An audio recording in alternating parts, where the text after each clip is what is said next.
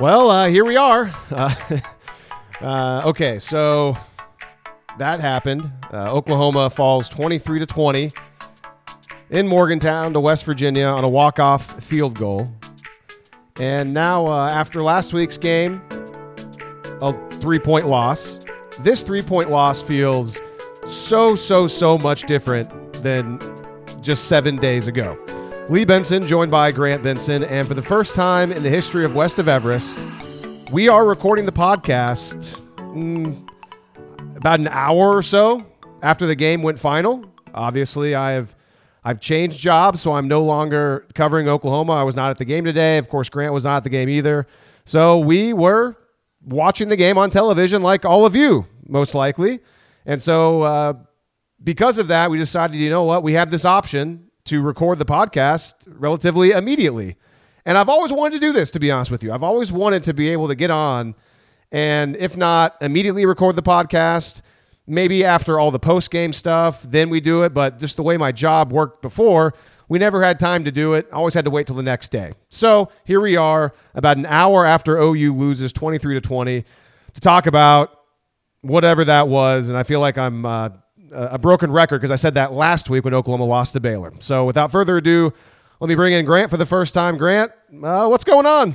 Well, yeah, I'm just sitting here in the aftermath of it. So really bad. Midweek podcast here, I was talking about how I thought people were maybe overreacting a little bit to Baylor last week. This is one where people are going to be mad and be mad, man. This one sucked. West Virginia sucks. West Virginia sucked. I said right before we hit record on this that in the first half of that game, West Virginia was a team just begging to lose by 35 points. They took that field and they were begging Oklahoma to put them out of their misery, and they just could not do it. They could not do it, and there are just a litany of reasons why. Extremely frustrating. Seemingly like last week, it's like, where do you want to begin? I suppose it's best to, I shouldn't say best, but it's easy to try to find easy solutions or easy explanations, if you will.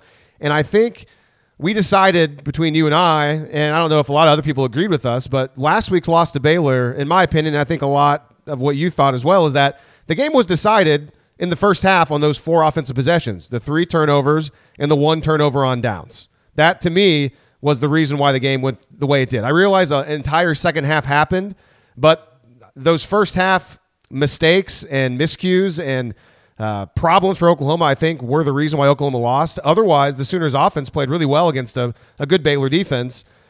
Against West Virginia, I'd say the offense made way too many mistakes.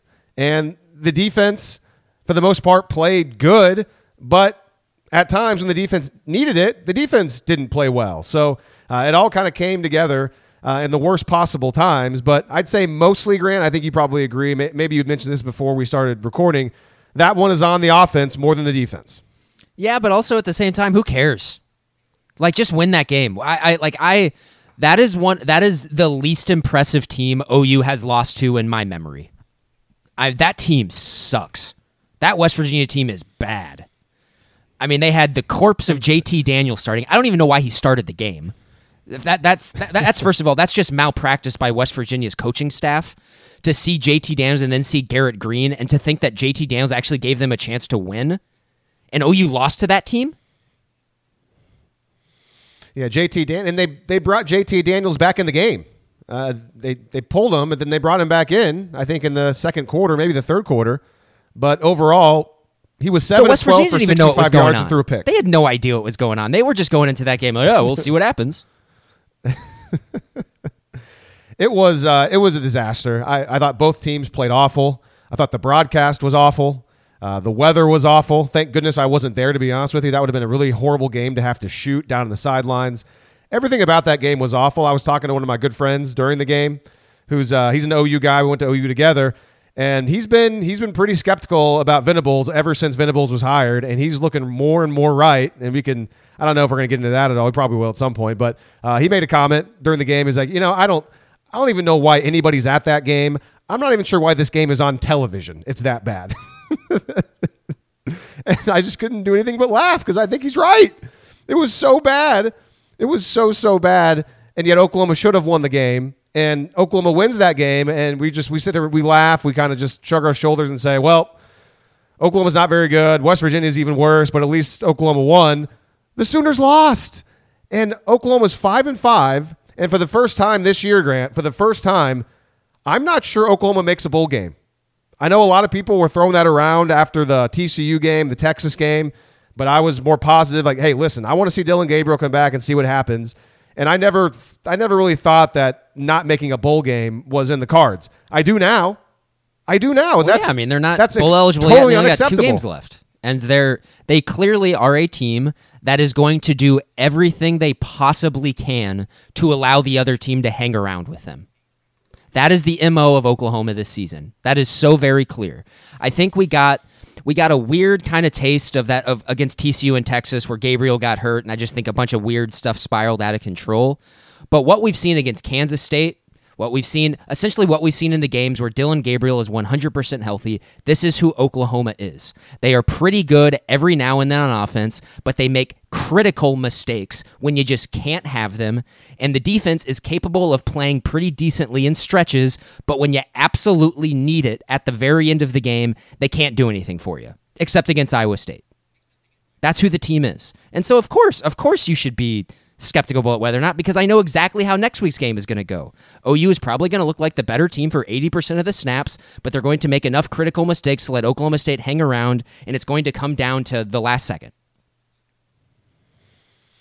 Hey, speaking of Oklahoma State, for the first time ever on this podcast, I have Oklahoma State on. I listen to the Sooner Scoop guys every once in a while, because they record their podcasts on Saturdays and they'll reference games they're watching. For the first time, we can actually reference games going on. Not that it matters, but OSU's winning 10-7 right now against Iowa State. Gives you an idea of when we're recording it. But anyways, that's not the point of this podcast. Okay, so let's a couple of notes. I took a bunch of notes afterwards because I wanted to get my thoughts together because I didn't want to miss anything big. Because when you jump into a post-game podcast without a whole lot of time, it's really easy to forget certain parts of the game. There's certain things that stand out that we're not going to forget, but there's probably some things that maybe the listeners won't remember. Maybe you won't remember, and I got some notes together so we can go through it all. But some numbers that are pretty bad. Oklahoma offensively, 3rd down. Can you guess what Oklahoma was on 3rd down? Oh, I know what they were. They were 1 for 11 on 3rd down. 1 for 11. 1 for 11 on 3rd down. That is obviously terrible, inconceivable for a team that's had a pretty good offense all year when Dillon Gabriel's been healthy. And on the flip side, West Virginia, I think, was 7 of 19 on 3rd down. But more importantly, West Virginia was 4 of 5 on 4th down. And one of those 4th downs was a 4th and 10 late in the game that extended a drive. And another one was a 4th and 16. It wasn't a conversion, but Oklahoma committed a penalty. And then, let's not get to that yet, but that was a whole other thing that was a disaster. Eric Gray was the star of the game.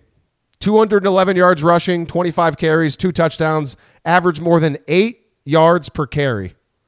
Eric Gray was fantastic again. Eric Gray was clearly the best player on the field for either team. Mm-hmm. Javonte Barnes returned, got 5 carries. Marcus Major, I don't think, played from what I saw. So Barnes back healthy, so that's good news. But yeah, the 3rd down conversions, the 4th down conversions for West Virginia was big. But here's one I think maybe the most important stat of the game, and it's a potential stat. It's kind of like it's in a way a hypothetical stat, Grant. But I did the math. I went back and looked at it, and in the first half, and heck, what was the theme last week? We talked about how the first half kind of doomed OU. The first half, I think, doomed OU again this week because, Grant, Oklahoma left 18 points on the field in the first half. 18. And Oklahoma still led 12-6 at the half. And yet they left 18 points on the board. Unfathomable. And if you want, I can go through all the details on that. I had it all written down. I would love to. I mean, we're going to... I already got a couple of big ones sitting here in my head, so I mean, we might as well go over them because it all matters. Because honestly, if one of these plays goes different, they probably win. Oh, absolutely. I mean, What were we talking about last week? It's exactly what happened last week. Exactly what happened last week. Like, Oklahoma plays with a lead, or more precisely, a couple score lead. It's totally different. They were up 10 to nothing, and they kicked the ball out of bounds. Or was that? Or did they kick it out of bounds after that? Or is that where they gave up the long kick return? They gave up a long kick return. Yeah. Like, there you go. I mean, as soon as I saw that, as soon as I saw the long kick return, I was like, oh, here we go. All right, so let's start in the first quarter. The defense gets a 3 and out, and on first down, there's no score, by the way, at this point. It's scoreless. This is the first down play where they just a nice little easy swing pass out to Marvin Mims, drops it. Just easy swing pass designed for him to basically be an extension of the run game. Marvin Mims, another awful game for Marvin Mims. I thought the Iowa State game was going to be, okay, he got his really bad game out of the way. We're not going to see that again. Today was worse. Today was worse. And he drops that pass. And then on second down, the next play, Grant, I don't know if it was Dillon Gabriel. I don't know if it was Marvin Mims. But Mims gets wide open down the seam, and Dillon Gabriel throws it behind him. He's wide open. If they're on the same page there, and Marvin Mims actually catches the ball this time, so I guess that's not a given. But if he catches it, that's a touchdown. It's 7-0. So there's 7 points right there that Oklahoma left on the field. What happened there? I have no idea. I don't know who that was on. Yeah, and maybe, and this is kind of the downside of doing this the way we're doing it. I don't know if they're, maybe Mims or Venables or Levy or somebody's going to be asked that in the post game. Maybe that'll come out. So I don't know. So there's 7 points right there. Let's go to the second quarter. Braden Willis scored a touchdown. That was great. That was I think that was the big one of the game. I mean, that was just, that just can't happen. I mean, that's so bad. That's a layup in football these days, that play. And the only thing you have to do there if you're Braden Willis is stay behind the line of scrimmage. And so that's the question I have is, who was that on? Is it on Braden Willis or is it on Theo Weiss? 100%. Because maybe. Weiss is doing exactly what he's supposed to do on that play. You're supposed to catch it behind the line of scrimmage, and you make all the contact you want if you're Theo Weiss. Sure. And you know what? That's the thing. And and maybe that's asked as well. But my thing is, you're probably right because Theo did throw a block. But my thing is, you don't even need that. All you need is just it's a screen. It's a screen. It's a pick play.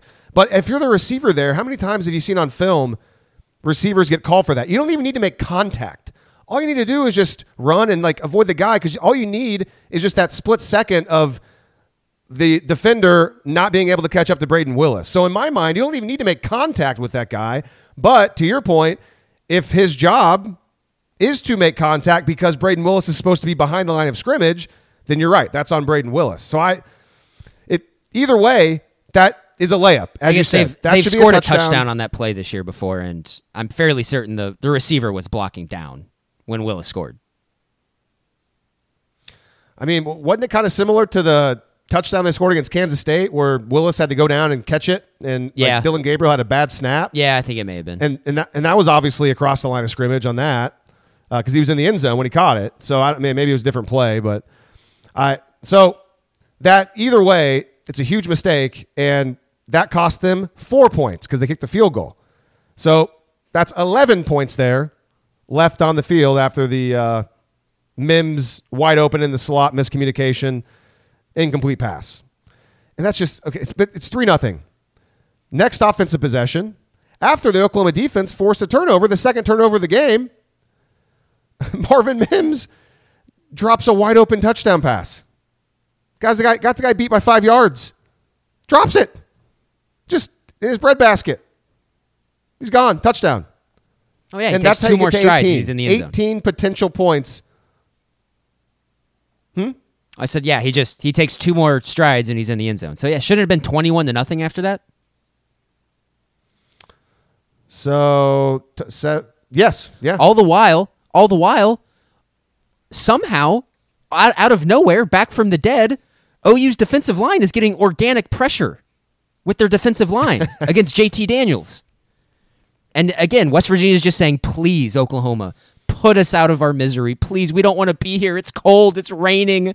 Our coach, who we committed to, is going to get fired next week. We just don't want to be here anymore. Please help us. But instead, they kept getting life and life and life, and the backup quarterback. And then West Virginia puts the one guy in who wants to be there for West Virginia. So Mims drops a touchdown pass, another drop. Oklahoma didn't even score on that possession. Didn't even get any points on that possession. As they missed a field goal? No, they turned it over on downs. That was the sequence, and this is why I'm glad I went through, because I knew there was too many. There were so many. So that was a sequence when they got the ball in the West Virginia territory, because the Mims drop touchdown. I mean, that would have been a long touchdown pass. I mean, that would have been like a 60-yarder. I mean, that was a deep, like it was way out there. And so they got the ball down inside the West Virginia 40. Remember, they had 4th and 1 at the 37-yard line. Oh, and they run some sort of elaborate play they've never run before. And they go under center, and there's a false start. I can't remember who it was, but there's a false start. They called it on Rame. It was a snap infraction because he was trying to get the West Virginia had jumped into the neutral zone, and he was trying to snap it, and he fake snapped it. So they called a snap infraction on him. Gotcha. So yeah, so 4th and 1. But also Chris Murray was playing fullback, and it doesn't matter. They screwed it up. It was to me, it looked like the people in the backfield started moving forward before anything with the ball happened. So I think it was on. I mean, they might have called it. It doesn't matter. It was a disaster. It was a disaster of a play. Yeah. Who cares who it was on? It doesn't. So it's 4th and 1. Now it's 4th and 6. They go for it, and the ball is batted down at the line. No points. And it was at this point, I think I might have texted you and said, okay, so is the Wildcat just not part of the playbook today? Like, it's so funny. They implement the Wildcat explicitly for the Texas game, have some success with it, and then totally abandon it on plays where they need it the most against Texas. And then in short yardage, they've struggled in short yardage over the last 4 weeks, and they don't even use it. I have no clue what they're doing. In short, Jeff Lebby doesn't know what he's doing in short yard. He just can't decide. Well, heck, he can't decide. Well, they used it last week with Marcus Major, and he got stopped. That's right. Yeah, they use it with the worst skill player on the roster. When Braden Willis was in the backfield with him on that, like I know we were saying inexplicably Eric Gray wasn't in last week, but if you're going to give it to somebody back there and Eric Gray's not in, at least give it to Braden Willis, who's big and can at least push forward for a yard and did really well in the Texas game, just getting at least a yard. He always fell forward. Gotten this far without mentioning, too, that Oklahoma is a quarterback that legitimately cannot complete forward passes over the middle of the field to the point where they don't even try anymore. So, yeah, Dylan Gabriel was not good today. The elements obviously factored in, but that's not an excuse. His arm strength was not very good. On a day, honestly, it doesn't matter if he was that bad today. On a day where OU got whatever the hell they wanted on the ground, whenever they wanted to, as long as they just ran the ball between the tackles. They did whatever they wanted. Whatever they wanted. I get your point there, but they were doing that on their last possession of the game, and they got stopped. Yeah, so but also at the same time, they get stopped when they're going fast as hell. They don't know what's in front of them. They don't see that West Virginia literally does not have any safeties back. They're all in the box. You get outnumbered, you just run right into it. When all you have to do in a situation like that, run a little play action, leak someone out into the flat, and boom, it's an easy first down. This is what you do when you take your time and you think through things. Mm-hmm. Yeah, I know exactly what situation you're talking about, and I was going to probably get to there at some point. But it's a situation in the second half where you give the ball to Eric Gray the first 4 plays of the drive, and he's just churning out yards. They can't do anything to stop it. They take him out because he just had like a 30-yard run, and then they bring in Javante Barnes, and they're still trying to go fast. Even though you have to give a breather to your guy who's been your entire offense today, and you go as fast as you can? What are you doing? Well, that's the offense, Grant. I mean, that's what they do. And they brought him back in. They brought Eric Gray back in on 3rd down and short. But, you bring a guy in that's been carrying it. Obviously, the defense is going to be like, oh, he's probably getting the ball. And he did get the ball, and they stopped him for no gain, and then that's when you kick a field goal. But I still wanted to talk about the first half because there's still stuff in the first half that was bad. And I mean, the best moment of the game there's two good moments for the OU offense. All of the disaster in the first half, they still were able to go 96 yards in like a minute and a half and score to make it. It was 10-0. After all of that, OU was still up 10-0 with a minute to go in the second quarter, looking like they're going to go into halftime with a 2-score lead. And the kickoff return, like you mentioned it earlier in the show, like all the momentum, and then all of a sudden it takes West Virginia not even 30 seconds, and they score, but OU gets some more momentum back because the holder drops the snap, and then Billy Bowman goes for 2. It's like, to your point, West Virginia was begging to be put down. Please beat us. We're giving it to you. And Oklahoma just said, nah, we're good, man. Like, you guys take it. You can have it. Take your first win over us. What? Is that ever or just in the Big 12? Just in the Big 12. Oh, yeah. And that's why I hate it. And just like, years ago. Yeah. In a season where everything's going wrong, where the only mistakes they make in the game are in the worst possible moments. I knew they were going to lose this game. It's not. They were going to lose to West Virginia in the Big 12 eventually. And what better year than this one? Mm-hmm. So, 18 points left on the field first half. At the very least, OU should have gone into the locker room with a 2-possession lead, if not more. And they're making mistakes against a bad West Virginia team. And that would have been the difference. They go into the locker room with a 2+ possession lead. I think West Virginia probably quits. OU's able to win that football game. But well, I mean, the only way that West Virginia was able to move the ball in this game was with the quarterback run game, getting 5-6 yards a piece. They weren't going to get any explosive. They had the one explosive play on the slot fade on Trey Morrison, just a great play to Sam James. But yeah, I mean, West Virginia wasn't going to be able to just. That's all they had. Getting 4 yards here, 5 yards here. I mean, which of course, I mean that's how you move the ball on OU's defense. Well, they also gave up a 35-yard pass play on 2nd and 15. I think JT Daniels came back into the game and threw that ball. That was I'm sorry. Yeah, that was on 3rd and long. That was the one on the opposite hash that he threw like 50 yards in the air. No, it was on 2nd and 15. I went back and looked. So that's where I have no idea what coverage OU was in. I don't know. Yeah. So those are the 2 big explosive plays they gave up. I think you were talking earlier about how they were going fast and West Virginia had a lot of guys in the box. And if they just would have checked to something or looked and realized there was no safeties, because that's what the color commentator was saying on one of those situations. It was 3rd down. And he said there was like 7 guys in the box. No, dude, there was 9 guys in the box. They were selling out. It was essentially, man, if OU decides to throw it over our heads right now, we're screwed. But they didn't care. They're just like, who cares? Go for it. And that's what's really frustrating, because Dylan Gabriel is a veteran quarterback who you would think is supposed to be smart enough to kind of be like, okay, hold on a second. I see this. Let's do something about this. This should be really easy. And that's a part of football that annoys me a lot sometimes, because, man, that is a green flashing light to quarterbacks and coaches to, holy cow, throw the ball. This should be a gimme play. You should have plays for this.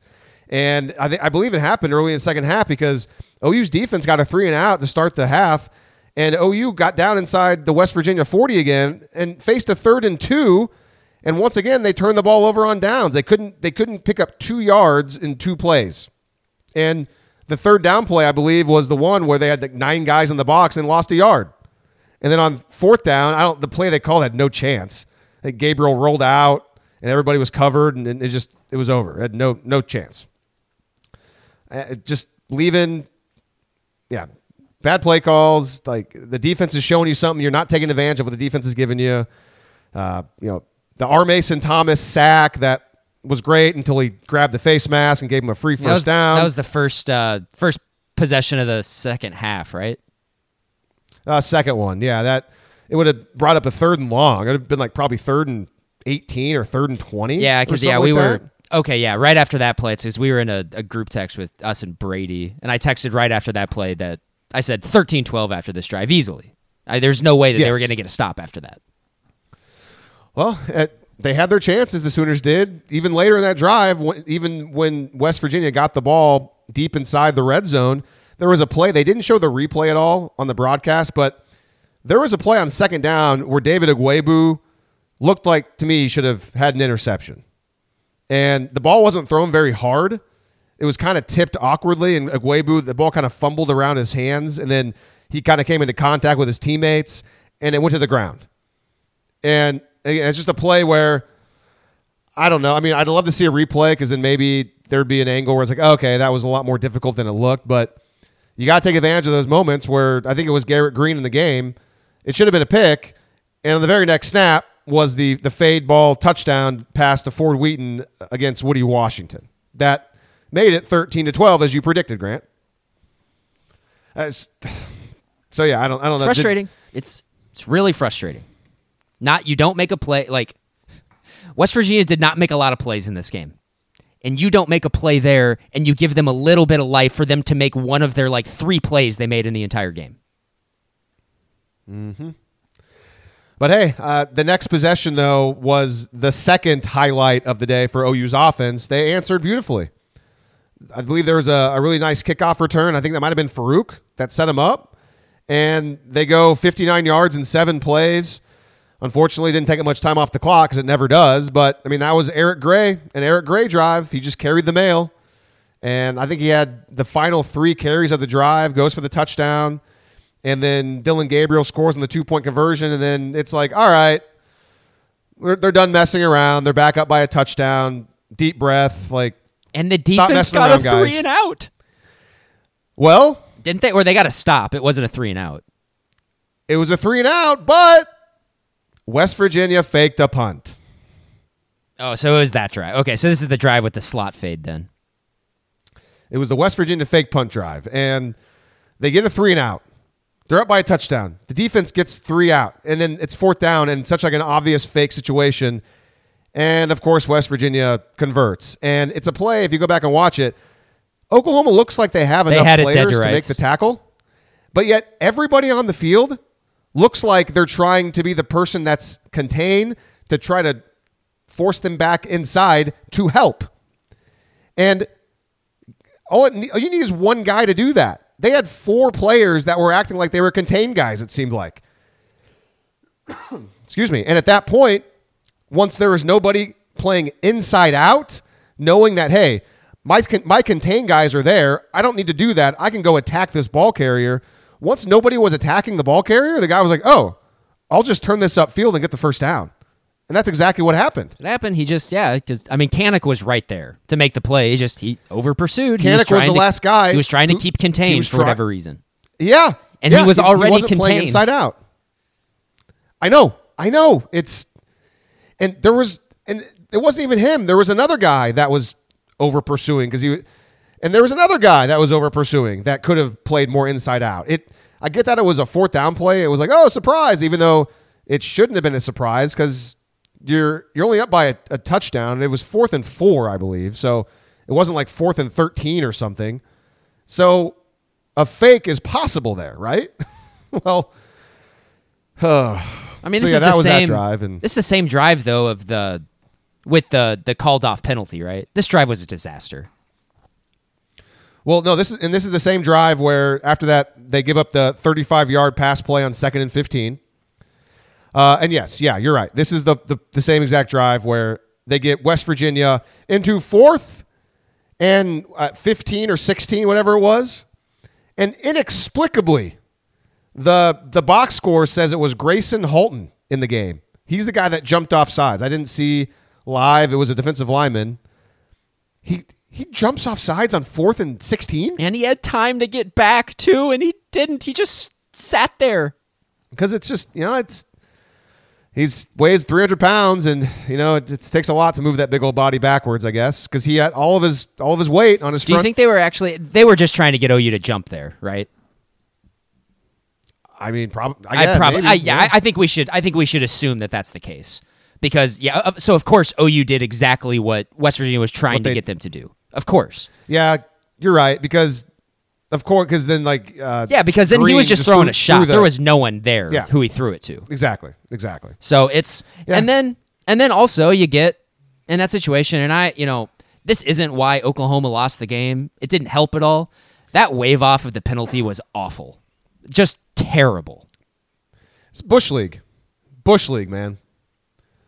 And that would have been. I was trying to think of it. I don't think that would have been an offsetting thing because it would have been after the play technically. So it would have. I think it would have been 5 yards, and then they would have gotten minus 10 yards from there. So I think isn't personal fouls? Personal fouls are 15 yards. So I believe, I think you're right. I think it would have been the offsides counts. So 4th and 10, fourth and 10, whatever it was. And then it was a dead ball foul. So tack on the 15. So I think it would have been 4th and 25. I think that's what it would have been. Yeah, so it would have been like a 10-yard penalty net for whatever. Yeah. So, and then, so I'm sorry, that's garbage. That's garbage. That's, even if you want to say that that's not after the play and his knee wasn't technically down, that's still unnecessary roughness. And they probably should have reviewed it for targeting as well. I didn't watch it that close. But yeah, I mean, there's a reason the guy threw the flag, because it was clearly a late hit. Like the guy giving himself up. Whose decision was it to wave that off? And everyone was just like, yeah, that's a great call. You're doing a great job, Stripes.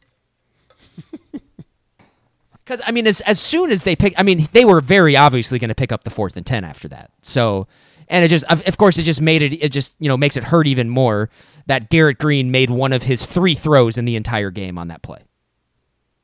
He had one throw in the first half, I guess. That was really nice on a rollout. I mean, it was a simple, I think the guy just ran a curl route and he was open. I mean, Oklahoma doesn't know how to play zone coverage. Yeah, but we've heard this before. It was, but you can't play zone. It wasn't his number one option though. He had to sit in the pocket and go through his progressions. And I'm also pretty sure. I'm also pretty sure after getting organic pressure with 4 the entire game, I'm pretty sure they did the mush rush and only rushed 3 on that play. I guess I don't remember. It did seem like, they were getting some pressure, but a lot of it really felt like West Virginia was just holding the ball way too long. Yeah, probably because they were covering well, because their secondary is not bad. It hadn't been bad. They're covering well. OU secondary? Yeah. And this is something, okay. Lee, I don't think you're ever going to say OU secondary is good until they have like 4 NFL guys back there. But yeah, I mean, they're good. West Virginia didn't really have anyone open the entire game. There's a reason why West Virginia was forced to make 3 really big plays in the passing game. That's all they got. I mean, there was a couple nice plays. I mean, it was nice to see on a deep shot in the first half, Woody Washington and Trey Morrison locate the football and actually go for the ball. And Woody Washington did it again, I think, on another play. But I don't come away from that game thinking that, man, the OU's DBs were covering really well. Everyone was just kind of fine. They didn't cover well in that play. I mean, there was no one. I can think of one play where there was someone super open in the game, and it was that one really long throw from JT Daniels on the opposite hash. Yeah, that was not great. Everything else, I don't know. That slot fade to Sam James, tip your cap. Can't do it. That's perfect coverage from Trey Morrison. No, I don't think it was perfect coverage. He didn't get his head turned. It's a perfect throw in time enough. It's a perfect throw. It's an NFL throw. If you're not grabbing and tugging, your arms are free there, and you actually put your arms up and try to separate the ball. And that's just, he's a veteran player, and I mean, I guess I'm upset. West Virginia is a crappy team, and crappy teams shouldn't be making plays like that. But it wasn't. I don't think it was like a great play though. That's the thing. I was like, it was a really good play. It's a really tough catch that Sam James made. Perfect throw. Okay. To me, it was. Yeah, it was a good throw, but like OU had so many chances. It's like, Dylan Gabriel cannot make that throw. He can. He hasn't made that throw once this season. He's tried a lot. He's made that. He can make that throw. You just throw it up. It was the reason that ball was completed because it was a height difference. That was the difference in it. Like Oklahoma had tons of chances in this game. I don't think like West Virginia. I know. Made, I'm lamenting. I'm lamenting the fact that OU had a ton of chances in this game and couldn't make a play. West Virginia did not have a lot of chances to make plays, and when they did, they pulled it out of their butt and made the play. It's frustrating. That's all I'm saying. Okay. Yeah. I don't share your frustrations with that. I'm more frustrated by jumping off sides. I'm frustrated by that stuff too, and just like it's Garrett Green is not good. He's not a good player, and he made a big play there. He made a big play there, and that's frustrating. That's a play that he cannot make consistently, and he did. He's not going to make that throw again the rest of the season if he plays, and he did in that moment in that spot, and that's frustrating. Okay. Yeah, I mean, so they score. It's 20-20, and of course, Oklahoma's offense comes out when they need them the most again to move the ball, and they go 3 and out. They go 3 and out, and it was rain is the hardest of the game, driving the hardest of the game. They throw a little swing pass to Eric Gray on the short side of the field when you just had a possession where you ran it down their throats and they couldn't do anything about it.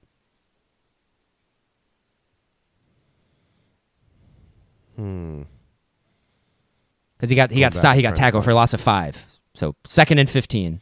Then Farouk kind of got it back. He had like a little 8 or 9 yard gain on 2nd and 15. And I can't remember what happened on 3rd down. Yeah, the 3rd down was when they took a shot deep to Jalil Farouk. And Gabriel was like 3 ticks too late on the throw. He underthrew it. And that's where the arm strength was a problem because it made the play really easy for the DB because the ball was underthrown. He throws it a split second earlier and throws it 5 yards more down the field. That's probably a touchdown. And get the ball to Jalil Farouk more, please. Like, every time he touches it, positive things happen. The dude's really good. I think he's, right now, I think he's Oklahoma's best wide receiver. Yeah, I actually agree with that. And he needs to be the guy getting all of the little quick hitters. Mm-hmm. And, hey, how about Eric Gray had a great game. That's awesome. Can we line up Jalil Farouk in the backfield again like we saw a couple times against Baylor? Give him the football like as a running back every once in a while. He needs the football. The guy has the feel for the hole, he has good vision. He knows how to break tackles. He's a really good player. He's playing great football right now. So, they go 3 and out. But hey, the defense stepped up though, Grant. The defense steps up. They get a 3 and out. And this is the drive where OU just, to your point, they start running it. Boom, run. We already went over it earlier in the show. Yeah, I think it's the first 4 plays. Gray has the long run. They get it deep, or not deep into West Virginia territory, but then they're still trying to go fast, and they sub out Gray, which is fine. He just had a really long run after carrying it 4 straight times, and they're still just trying to go as fast as humanly possible. Instead of taking your time, getting to the right play, let the best player on your freaking team take a breath so we can get back out there the next play. Well, the thought is that... on the biggest drive of the game. It's tied with 5 minutes to go in the game. Yeah, but you know exactly what the mentality is, though. That this is the offense. I mean, and I'm saying success. That's stupid. I'm saying that's the problem. That needs to change. It's wrong. It's the same thing I've been criticizing. They care more about tempo than they do getting into the right play. Maybe that's not true deep inside their brains, but effectively on the field, that's what's happening. Yeah, I mean, it shows up whenever obviously they can't get the first down. If Javonte Barnes comes in and does just the same thing that Eric Gray was, because heck, maybe OU's offensive line was just leaning on West Virginia's front 7, and it didn't matter who was back there getting carries. But that's the problem. Javonte Barnes comes in, only picks up 2. Then he picks up 5, creating a 3rd down and 3. And then you bring in Eric Gray. And as we talked about earlier, the West Virginia defense is like, okay, this guy's been carrying the mail the entire game. He's probably going to get the ball. They sell out. And, of course, he gets the ball, and he gets nothing. And the weather's bad. That's kind of a bad sign, Grant, that they don't put the ball in Dylan Gabriel's hands one time in that entire possession. Their veteran quarterback isn't asked to make a throw. It's like, we're that, like, it's a mixture of we're confident in our run game, but also our quarterback's been kind of shaky today.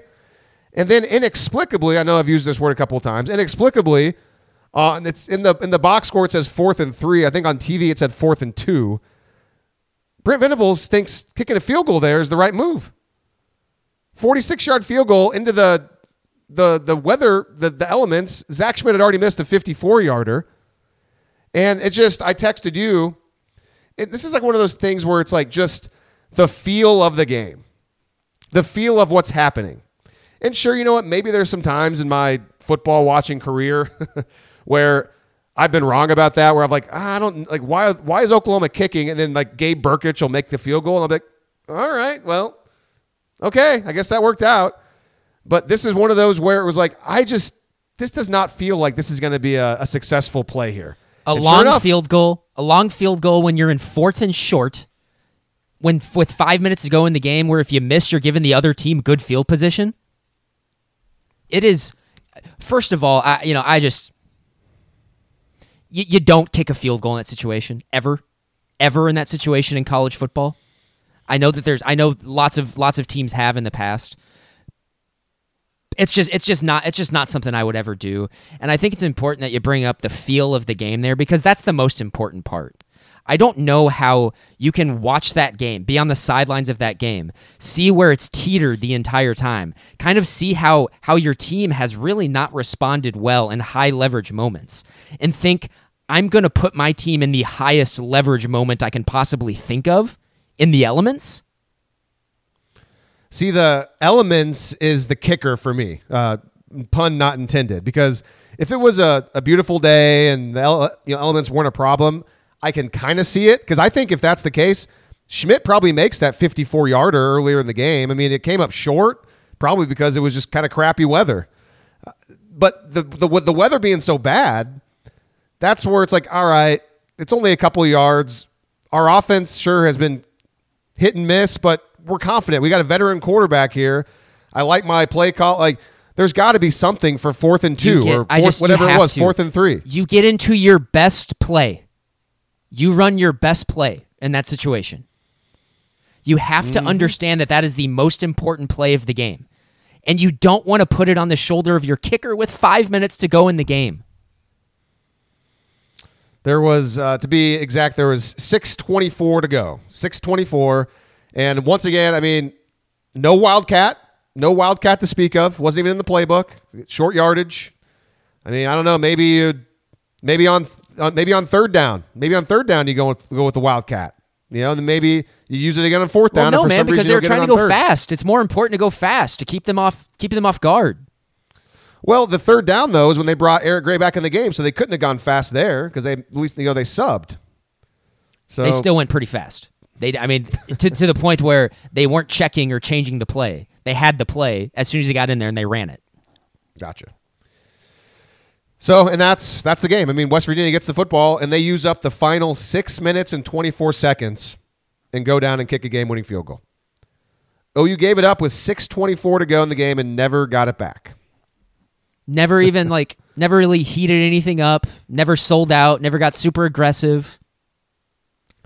A time where an Alex Grinch defense probably would have been useful there to try to stunt yourself out of the wrong gap. At least give up a 60-yard touchdown and get the ball back. Yeah. It's interesting point. I mean, the only chance they really had is that they made a nice play. They had a TFL to set up a 4th and 3 with 2:25 to go. They ran, and then they ran one of the two plays they ran the entire game. Little tunnel screen. They love the tunnel screen today. And I mean, why not? It was an automatic 3 yards every time. So that's why they ran it on 4th and 3. Yep. And then, no real resistance. They get down there, and then you brought it up in our text chain. Once the clock got to the point where it's like, okay, OU's out of timeouts. And West Virginia, they actually ran a play after they picked up the first down. And again, another instance where West Virginia is also being stupid, but OU is not allowing them to be stupid. And so, to be precise, what you're talking about, at that point, Oklahoma has to let them score if they're going to run a real play, which West Virginia did. They ran a real play. Let me look at the box score. With 51 seconds left, they called timeout, and then they ran a play. Garrett Green ran the football. for 4 yards, and Danny Stutzman it was not just Danny Stutzman. Everybody, that's when you open up the Red Sea. You hope that the young quarterback is dumb enough to go and score. And who knows, maybe he goes down at the 1, but that's when you got to kind of like maybe grab him and force him into the end zone and usher him in. You got to let him score there. And that's how did West Virginia called timeout, Grant. There was time for Brent Venables on the sidelines to talk to his defense and say, hey guys, we got to let him score here. But that wasn't part of the plan. As soon as they got in the red zone, they should have let him score. I mean, but that's just me. I mean, that's whatever. But yeah, it's all frustrating. Sure, but I mean, I get what you're saying, but I mean, if you can get them to the point where they're going to kick a field goal and, you use up all your timeouts, but they're kicking a field, so all you need is a field goal to match them, you try for that if you can, as opposed to getting, a touchdown. But once they get that first down, I mean, you got to let them score a touchdown because I guess, or maybe get the ball back. Maybe, yeah. In that situation, if you get inside the 20, you're at least being really aggressive, where you're selling out like on everything, where you're just bringing the house. Whereas, if you're going to get attacked, it's going to be very far behind the line of scrimmage. One of those type of deals. Because OU called their last timeout with 1:23 to go, and it was 3rd and 6 at the 17, and of course. Garrett Green picks up a first down with his legs. I guess, yeah, on that one, I would say because one, they were obviously going to run a quarterback keeper. That was the only play they were ever going to run in that scenario. And so I guess if in retrospect, hindsight, I would say you totally sell out. Engage 8 there. Engage 8. Everyone. Right, yeah. Try to just make a crazy, incredible TFL or sack or turnover. And if you mess up, well, they score a touchdown. And at least you're getting the ball back with a minute to go. Over a minute to go. Or over a minute to go, yeah. And you hope that they're dumb enough to go and score, which I think they would have been because that's not a good team. West Virginia is a poorly coached team. I tend to agree in that scenario. Now, I do think that at 51 seconds, there is a chance that maybe they would have realized, we can't score here, but you got to at least try.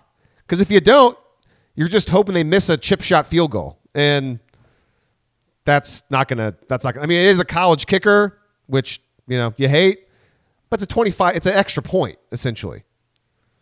I'd rather, yeah. So that's the game. We went through it all, and I guess I'll say it. OU's 5-5. It's unacceptable that Oklahoma is 5-5. That is a bad loss. Last week, you and I were, not happy Oklahoma lost, but Baylor's a good football team. And I think we both think that Baylor's going to go and beat K-State tonight. West Virginia beat Baylor, too, at home. True. Here's the thing, man. Brent Venables, through 10 games, I don't think this is crazy. His seat's hot. This is not good. If that recruiting class you start to see more trickle away, he's not going to get fired this year. He's not. I'm just saying. But it's definitely hot. It's definitely at the point now where if you don't, he's not going to get fired. But it's definitely at the point now where in the first 4 or 5 games of next season, if it's not obvious that the team has taken a massive step forward, he's in trouble. I want to be super, super clear about this. Super clear. OU has a lot better players than West Virginia. I just watched that game. West Virginia sucks. OU had no business losing that game. They had better players than Baylor, and they lost that game. They have better players than Kansas State, and they lost that game. It's a talent problem in the sense that, they don't have the depth right now, and I wish they had more talent. They got better players than a vast majority of the Big 12, and they're 5-5. They're last place in the Big 12 right now. Nuh-uh. Not good enough. What does Josh McCuistion on Sooner Scoop say a lot of the time? I feel like when I hear him on their podcast from time to time, he'll say something along the lines of, man, all these other teams in the Big 12, aside from maybe Texas, would love to have Oklahoma's roster. He says versions of that, I think, a lot on their podcast, and I think he's correct about that because I think either recruiting rankings and classes matter or they don't, and I think it's pretty clear they do matter. talent matters. Recruits matter. And we're not a recruiting podcast. Everyone knows that. But we still understand that's how you build a program. That's the lifeblood of a program. And we were concerned about the lack of development in the previous regime with Lincoln Riley. And I know it's year one, but the head coach told us this week that there's a lot of inexperience on defense. We know that's not true. And I know that you and I might have been on an island together criticizing him for that, because I think a lot of we heard from some listeners and some friends like, yeah, I think we all kind of know what he meant. He was just trying to be nice because the players aren't any good. And he obviously can't go up there and say my players suck. And that's true. But he also doesn't have to go up there and sell us on that they're inexperienced, because that's not true. And we talked about it on the last show. Like, if you're going to sell us on something, sell us on this is a brand new scheme. And your scheme takes time to learn. And even a full year is not going to be enough time. Sell us on that, because at least I'll buy into that a little bit more than David Agwebu is a young player or is inexperienced. Justin Broyles is inexperienced. Like, get out of here with that. It's not true. Woody Washington's inexperienced. No, these guys have played a lot of football. Shout out to Justin Broyles, by the way, who does look like his season ended today. By the way. Yeah. Yeah, just wanted to say that in the sense that, I mean, that does suck, and Broyles has not been terrible this year, just like he wasn't terrible last year, but he's also not any good. So, on that note, I mean, I saw Damon Harmon playing, and the only reason I saw him is because he was out there on that 35-yard second down and 15 explosive play, and I also saw a little bit of Justin Harrington for the first time today. Not necessarily doing anything, but yeah, I saw him. He came in after Deshaun White had to go off for one play. Oh, okay. I saw a lot of Robert Spears Jennings in the absence of Justin Broyles. He was the one who made the hit on the kicker on the botched extra point attempt that freed up the football that allowed Billy Bowman to scoop it up and go score. By the way, when Bowman got that ball, wasn't it a great feeling knowing like, oh, okay, it's Billy Bowman. Like, they're not going to catch him. This is good. This is like what he does. He's really good at returning stuff. Wasn't that a nice feeling knowing that he wasn't going to get, caught from behind by anybody? I don't know. Small thing. Sure. Yeah. Man, I just, what a frustrating game. It's a game where to me, it does feel like, if we want to, I want to take the emotion away from it a little bit. I just, one step forward and two step back type of game. Cause man, Lee, if you would have told me coming into this season that going into game 10 at West Virginia, that OU would lead the Big 12 in rushing, I would have said, oh, yeah, they're 9-0, well on their way to a Big 12 championship. Oh, if they were wait, say that again. Are they you said they're the best team, rushing team? Yeah. OU leads the Big 12 in rushing yards per game. Oh, okay. And they also have, I think OU's got the best offensive line in the conference. They were really good again today. Outside of a couple of, there was a couple of pass protection just on a couple of plays. But they were blocking up the run game really well today. Anton Harrison is awesome. Harrison was getting a lot of credit on the broadcast, and it sounds like he's having a great year. And so that's why it's disappointing. One, the offensive line has consistently gotten better the entire season. They've gotten better. The offensive line is good. This is the best offensive line OU has had since their 2018 one that won the Joe Moore Award.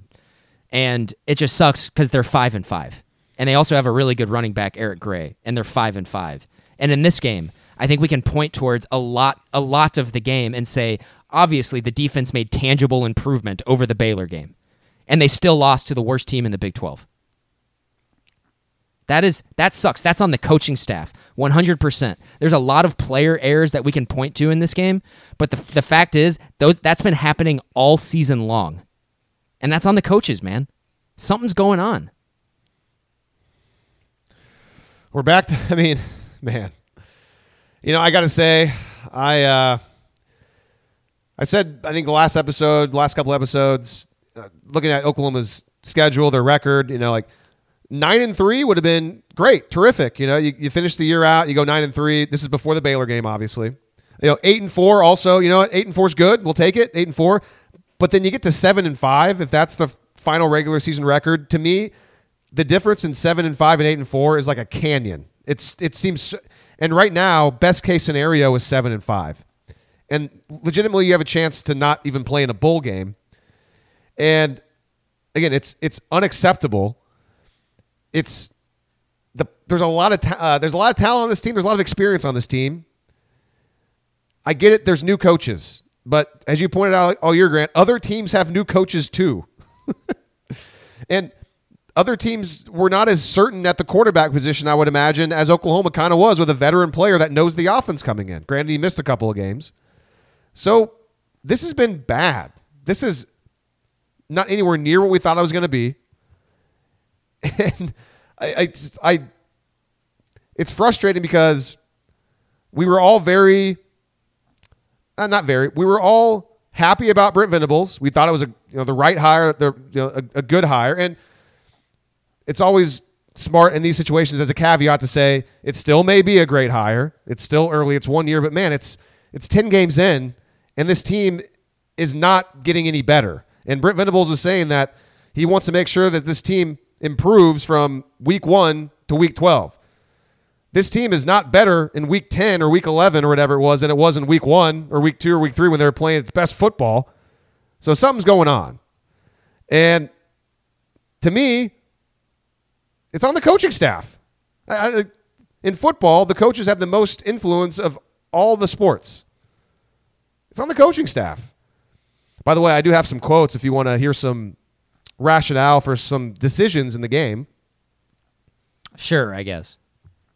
So this is from Bob Prisbillo from Sooners Group. He says, Venables on the decision to kick that field goal in the fourth quarter that you and I were talking about a little bit ago, the Zach Schmidt field goal, where we thought just the feel of the game was like, what are you doing kicking here?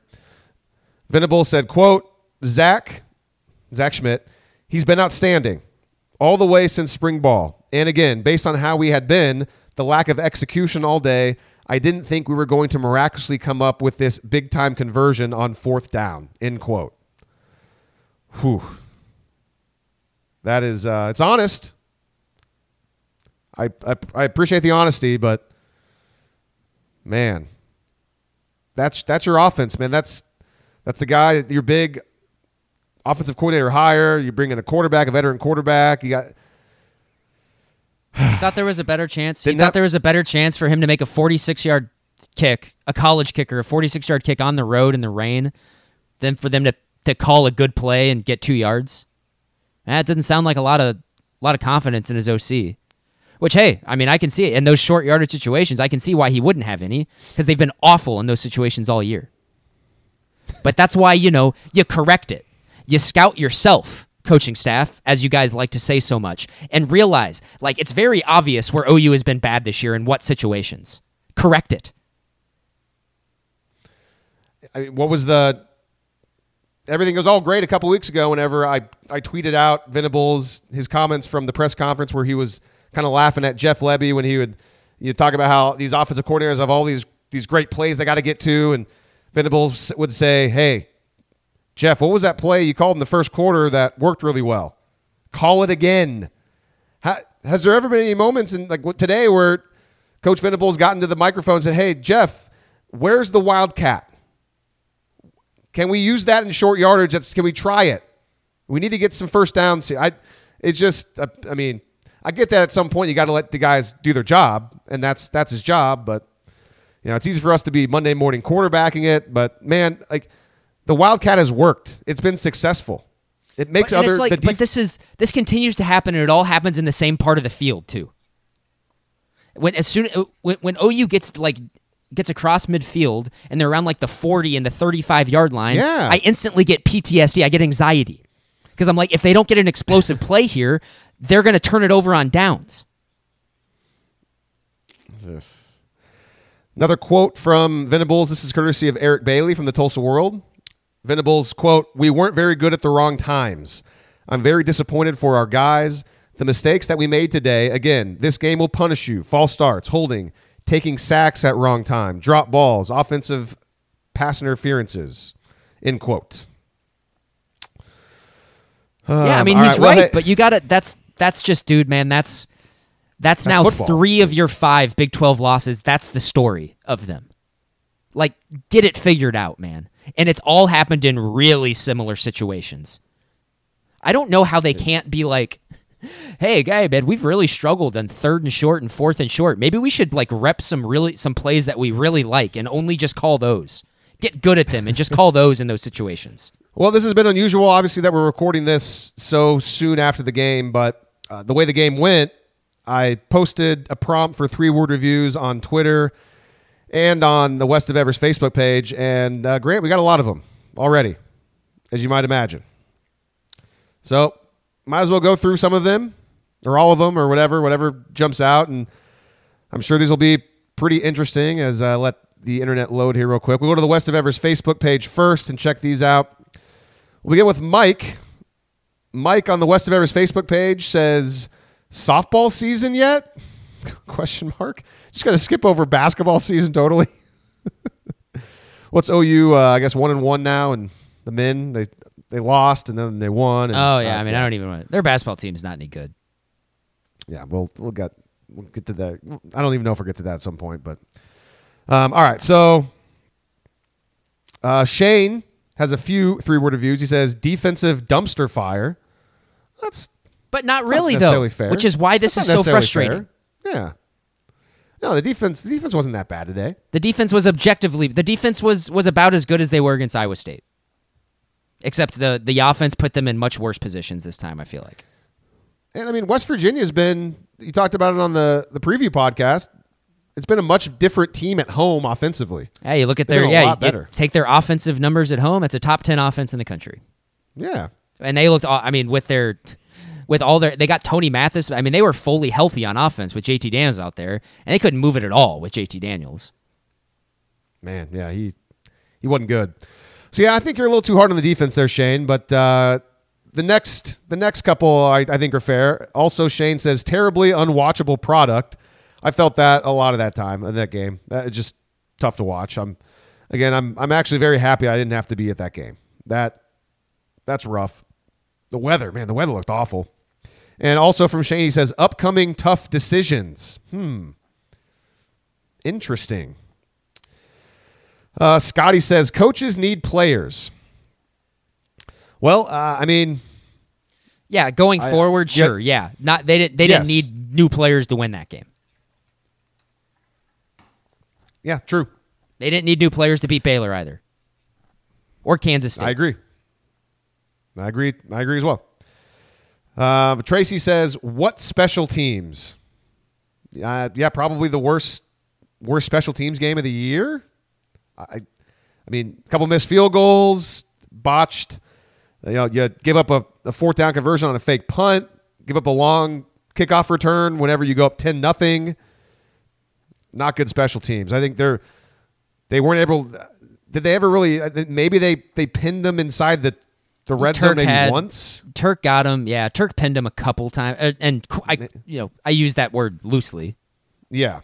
So maybe Turk was the bright spot, but still nothing special. So that's a fair 3-word review from Tracy. Philip says 2 missed field goals, 2 missed FGs. Yeah, those are big. 6 points. That's a difference. Ned says completely, utterly numb. Whew. A couple more from Tracy. He says coaching is suspect. We've talked a lot about that, I guess, today. Also from Tracy, roster needs turnover.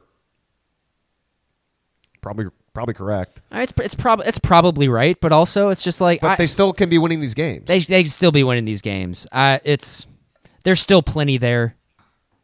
And I want to be on a greater level too, but you're talking about 5-5 at this point in time. They're a long way away from what we envision of what we want.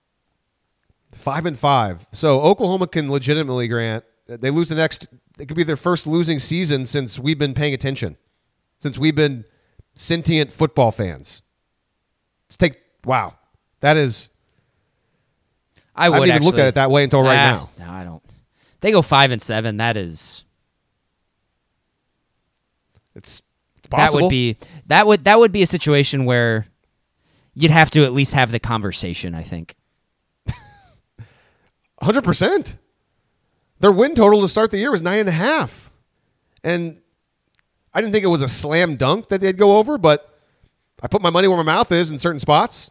that they'd go over 9.5. I mean, it's not often you get a chance to bet OU over, bet an OU win total that's not 10 or 10.5. And with the amount of experience coming back, you got a new head coach, but a head coach that's, as I said, the most prepared, most experienced new head coach maybe ever. An elite defensive mind. I thought it was great. We were go back and listen to our podcast. Everybody in the OU atmosphere was super positive. And 10 games into the year, we all look like we are so out to lunch.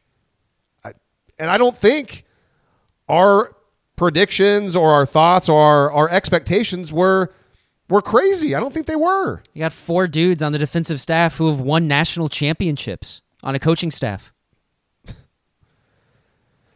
Yeah, it's not like this entire roster was turning over and it was a bunch of freshmen and sophomores. I mean, how many times on the show have you talked about... And the offense? Yeah. The offense, literally all they lost was Caleb Williams and Mario Williams. Everyone else came back. And Kennedy Brooks. Yes, thank you. That is a big one. But also, that's made a lot better by the fact that Eric Gray is awesome.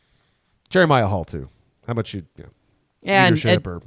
I don't know how much of a... I think Willis has probably filled in the Hall position just fine this year. Yeah, I agree. Trey says, lowly, lifeless, loss. I like the alliteration. Well done, Trey. Yeah, I don't know if they were, and like that's the thing. I don't know if they were lifeless. Like I wouldn't say that.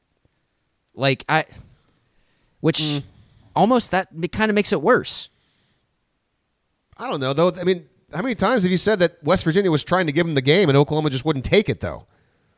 I don't know if that was because of being lifeless. It's just more of just not being locked in. You could, I think you could accuse Marvin Mims of being lifeless at times during that game. Goodness, man, what's going on with him? He's on pace to be back next year. He's got no reason to not come back next year, other than getting in the portal. I would guess from his perspective. Sure. I mean, I thought for sure he'd be this year and try for the NFL and get out of here with his tumultuous Lincoln Riley situation, then a new coach, and just, you know what, let's cut my losses. And he's a smart kid. Maybe he would have graduated early and get the heck out of here. But at this point, I think you expect Marvin Mims back next year. Like you said, unless something happens behind the scenes and he wants to get out of here and transfer. I don't know. Let's see, where am I? Okay, Scotty says, offense failed today. Agree? Justin this game's on the offense. This game is 100% on the offense for not separating in the first half when West Virginia was begging you to. Wow, yeah, I mean, that's what it is. You're right. The game should have been 21-0, and it should have been over. And they didn't even have to make any big-time plays for it to happen. Just make the easy plays.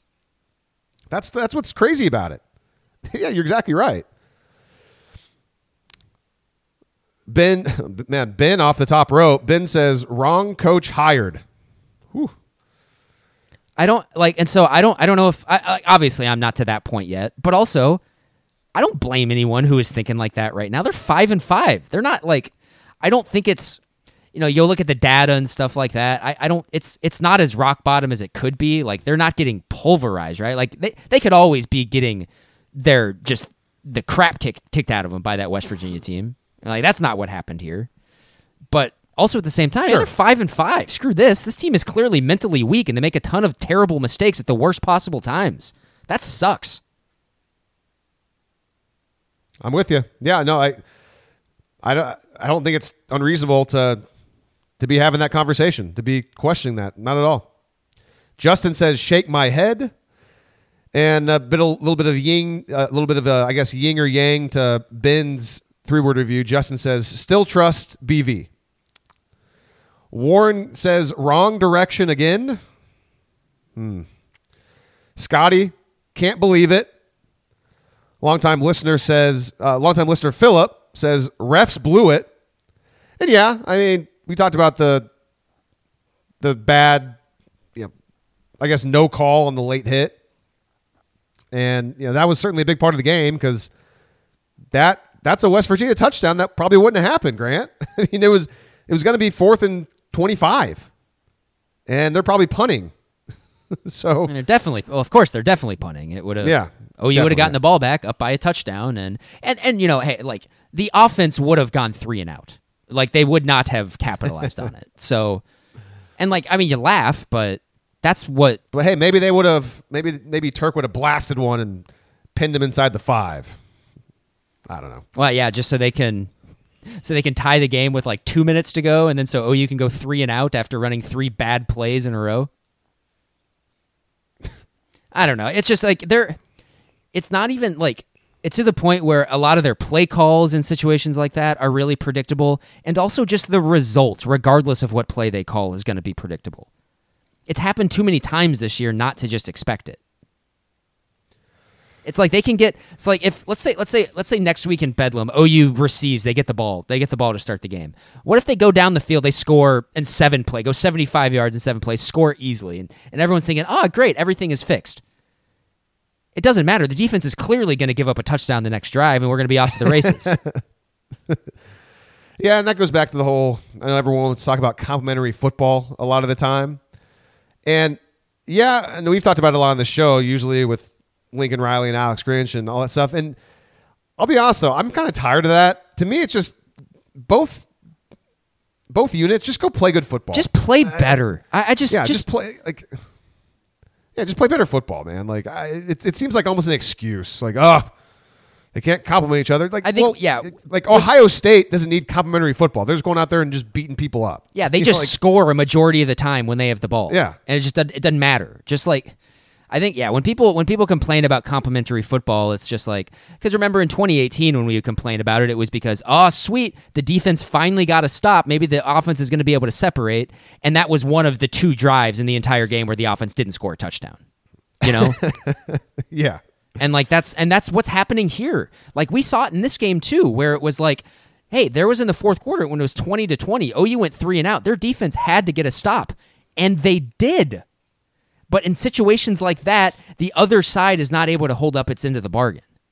It's been like that now. I mean, that was always the story, right? In Lincoln Riley games in which OU didn't win by as much as they should have. They let other teams hang around. Whereas now they're just losing games. Mm-hmm. Well, and to be fair, when it was 20-13 after OU's offense did a nice job to get the lead, OU's defense did get West Virginia into 4th down, but then allowed a fake punt to convert. And so they didn't do their job. They didn't get off the field there. So to get the ball back, Oklahoma didn't get a chance to get the football back with the lead in the second half. I don't think. No. Like to potentially make it a 2-score game. No, yeah, you're right. Because it was West Virginia scored right after the 20-13. So, But I don't know, man. I don't know. You want to get out of here? You got any more to say? I just got some more 3-word reviews. Since these guys posted, I'll just get to them. Oh, Tim yeah. says, terrible game management. More from Tracy. Lebby isn't it? Jeff Lebby starting to get a little criticism. I'm actually, I would be. I do not like this offense. I just don't like it. And maybe it has a lot to do with the fact that a 5'9" lefty is running it. I don't know. I don't like the offense. Yeah, if I had to, you asked me, hey, do you like OU's offense? For now, I'd say yes, but it doesn't seem like an offense that's going to win a national championship. It just doesn't seem like an offense that's going to go and win you really super important games against high-level teams, does it? I mean, it could if you got guys like you do, on the 2017 OU team. Yeah. You guess you got a bunch of NFL dudes, then for sure you can. Yeah. Yeah, a lot of offenses will, I guess, be successful then. But that's going to be the thing though. Once OU gets into the SEC, if they're wanting to win national championships, they're going to have a bunch of NFL dudes anyway. So I mean, and they're going to have to be able to complete passes against good coverage. Mm-hmm. True. A couple more on the West of Everest Facebook page. Jay says, mind is tired. And finally, Ellen says, what the heck? I'll go over to Twitter real quick, because there's some there as well. Got to give credit to Sooner Hicks for his 3-word review. His 3-word review is the gif from The Water Boy of Rob Schneider saying, we suck again. It's always a good one. Tony King says, we are Texas. Interesting three-word review. Actually, yes. This is OU right now is really similar to Texas last season. Like the two teams are really similar. Wow. Sean says on Twitter, lack of leadership. Oof, it's a big Brent Venables thing. He wants people to be leaders, and they do the thing. They have different captains every game, and this whole thing. And Oklahoma State does that also. Just in case anyone thought that was like a super. I mean, it's still weird. I have nothing against it. Whatever. It gives everybody a chance to maybe be a captain one week, which is kind of cool because it's a cool experience. So whatever. I don't think that matters one way or the other. I mean, if you're a leader, you're a leader, whether you're a captain or not. Caleb says, no excuses now. Jeff on Twitter says, this is bad. Oh, okay. Another one from Caleb. Caleb remembers stuff we say, Grant. He says, pod in jeopardy. I mean, this team loses games and is bad. Yeah, the pod might be in jeopardy. I mean, I'm out of the TV business. I don't know. Does Oklahoma want us to keep this podcast going? It certainly seems like they don't at this point. I just can't imagine doing a podcast about a team that is consistently going like 7-5 every year. That sounds horrible. Here comes all the accusations. You're fair weather, man. Hey, throw them at me. Hey, I'll take it. David Holt says, painful to watch. Matt MCI, this is, I'm assuming referencing you, Grant. He says, never trust, in parentheses, college kickers. Love it. Love it.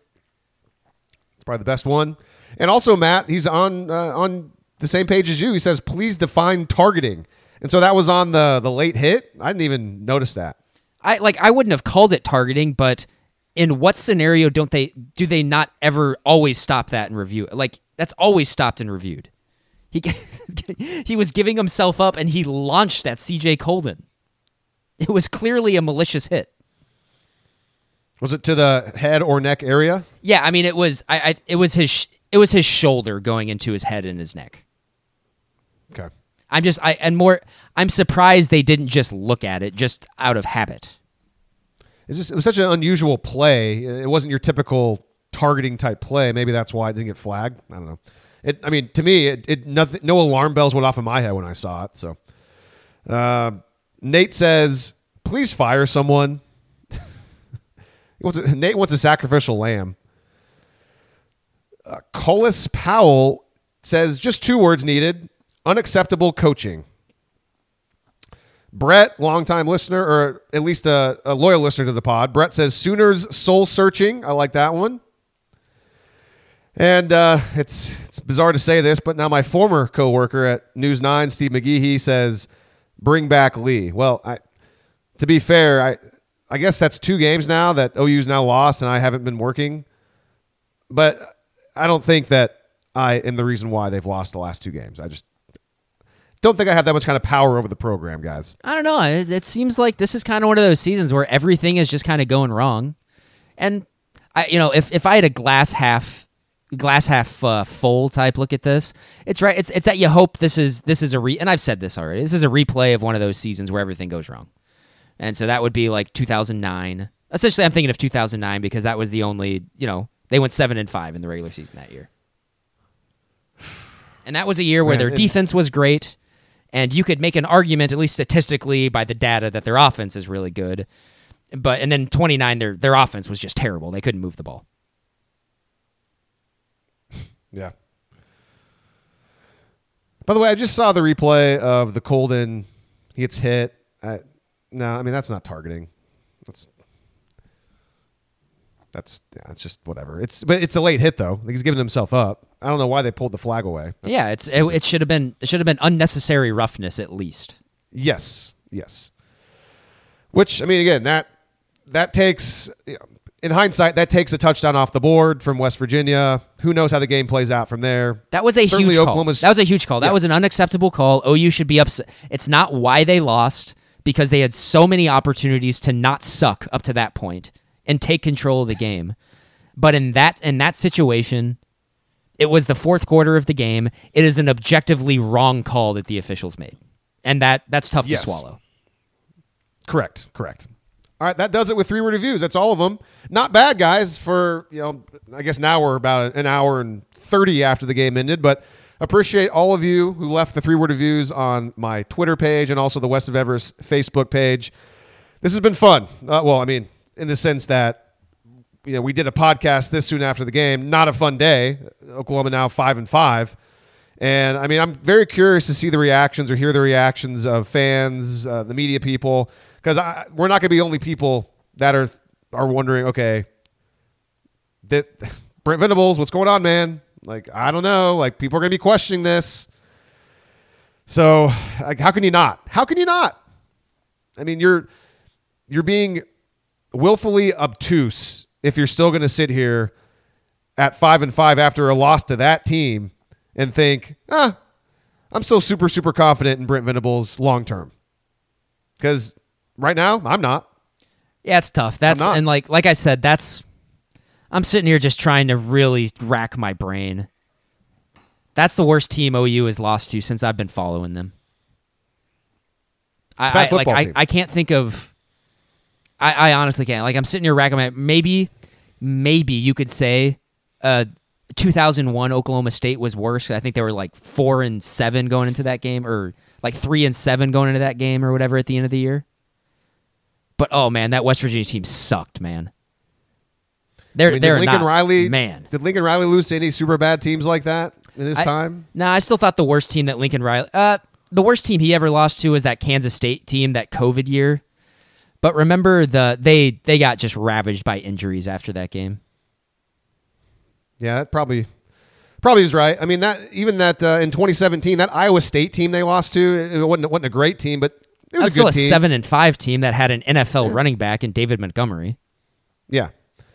So I thought of that. Obviously 2018 they lost to Texas. Texas was not a bad team. Yeah, it was a team that played in the Big 12 Alabama. championship. 2019 was that? It's a Kansas 2019 K-State 8-4 K-State team. 2019 K-State 8-4. Okay, yeah. Yeah, 20 and then last season they should have lost to a lot of teams, but Oklahoma didn't lose. They were the whole thing about what's going on, something's up, and then finally at the end of the year they lose to Baylor and Oklahoma State. Two good teams. Really good teams. God, remember and there was still, in that Oklahoma State game, just the blatant PI against Trevon West in the end zone that wasn't called. Yeah. Just absolutely blatantly awful. Textbook PI. And the Big 12 refs are just like, whatever. I didn't see anything. We're good. I will say that only time I've seen a game at Boone Pickens, Bedlam last year, really cool atmosphere.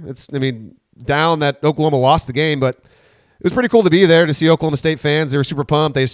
They went on the field and rushed the field. It was a pretty cool atmosphere. Probably the best night for an Oklahoma State to be an Oklahoma State fan. I guess they won the Fiesta Bowl too, but I bet if they look back at last year, the Bedlam was their best part. That was by far beating OU the way they did. Yeah, the bowl game, but like doing it at home in Bedlam. Anyways, who cares? So I guess Bedlam's next week. There you go. There's a transition. And right now, Iowa State's up 14-10 against Oklahoma State. Man, I really wanted to hammer the under in this game. I wish I would have. I think it was like in the 40s. Dude, man, Bedlam next week is going to be a bloodbath, man. It's just going to be two teams just who can out-mistake each other. At this rate, OSU's going to come in. If this result holds, OSU's going to be 6-4 and OU's going to be 5-5. Watch this. If they watch OSU still lose today, and then Mike Gundy will come in next week, and this will be the game where he finally gets super aggressive and goes for it a lot and doesn't kind of wave the white flag and punt and kick a lot. This is going to be it. And of course they'll make every play that they're supposed to make, and they'll win by relatively few points at the end of the game. I bet if we look back at last year's game, I bet there was times where they were probably aggressive. I feel like last year they were different. Wasn't OU up by double digits in the fourth quarter of last year's game? I think so. And I'm pretty sure OU just completely imploded. That's right. Eric Gray dropped he muffed the punt, and then He muffed the punt with OU up by like 11 or something like that. Well, who knows? I mean, a lot of guys on that team last year will obviously be thinking about how that game went in 2021. I mean, they're going to want to get revenge on OSU. It's just right now Oklahoma is not good. I mean, hopefully the weather is fine and Dillon Gabriel plays a lot better. I mean, the thing is, yeah, Dillon Gabriel didn't play that well today, but again, he didn't really have to. They still should have won the football game. Marvin Mims catches the ball. Braden Willis catches the ball behind the line of scrimmage, or if Theo Weiss doesn't commit OPI, whoever's fault that was, that's a touchdown. I mean, so even with Gabriel not playing well, OU still left a bunch of points on the board that like was not his fault. So yeah, I just anyway, with the way that they were able to run the ball in this game with Eric Gray, the only thing that Dillon Gabriel needed to do was what he did, which was complete that pass that to Marvin Mims, which he dropped, which would have been a touchdown. And he just needed to do the little quick yardage plays that they ran actually pretty effectively at times in this game. That's all Dillon Gabriel needed in this game, with how well the offensive line and Eric Gray were playing. I have no idea how the offensive line playing that well and Eric Gray playing that well did not translate into more points and easier offense. It's just insane. I agree. Okay, that's enough. Let's get out of here. We'll be back later in the week to talk Bedlam, I suppose, and whatever the heck else we learn between now and then. So until next time, for Grant, I am Lee. This is West of Everest. If you enjoyed this episode, make sure you subscribe to the show. And if you want to help us spread the word, please leave us a 5-star review. And also, tell all of your friends who are OU fans about West of Everest. You can listen to this podcast on iTunes, Spotify, Stitcher, and SoundCloud.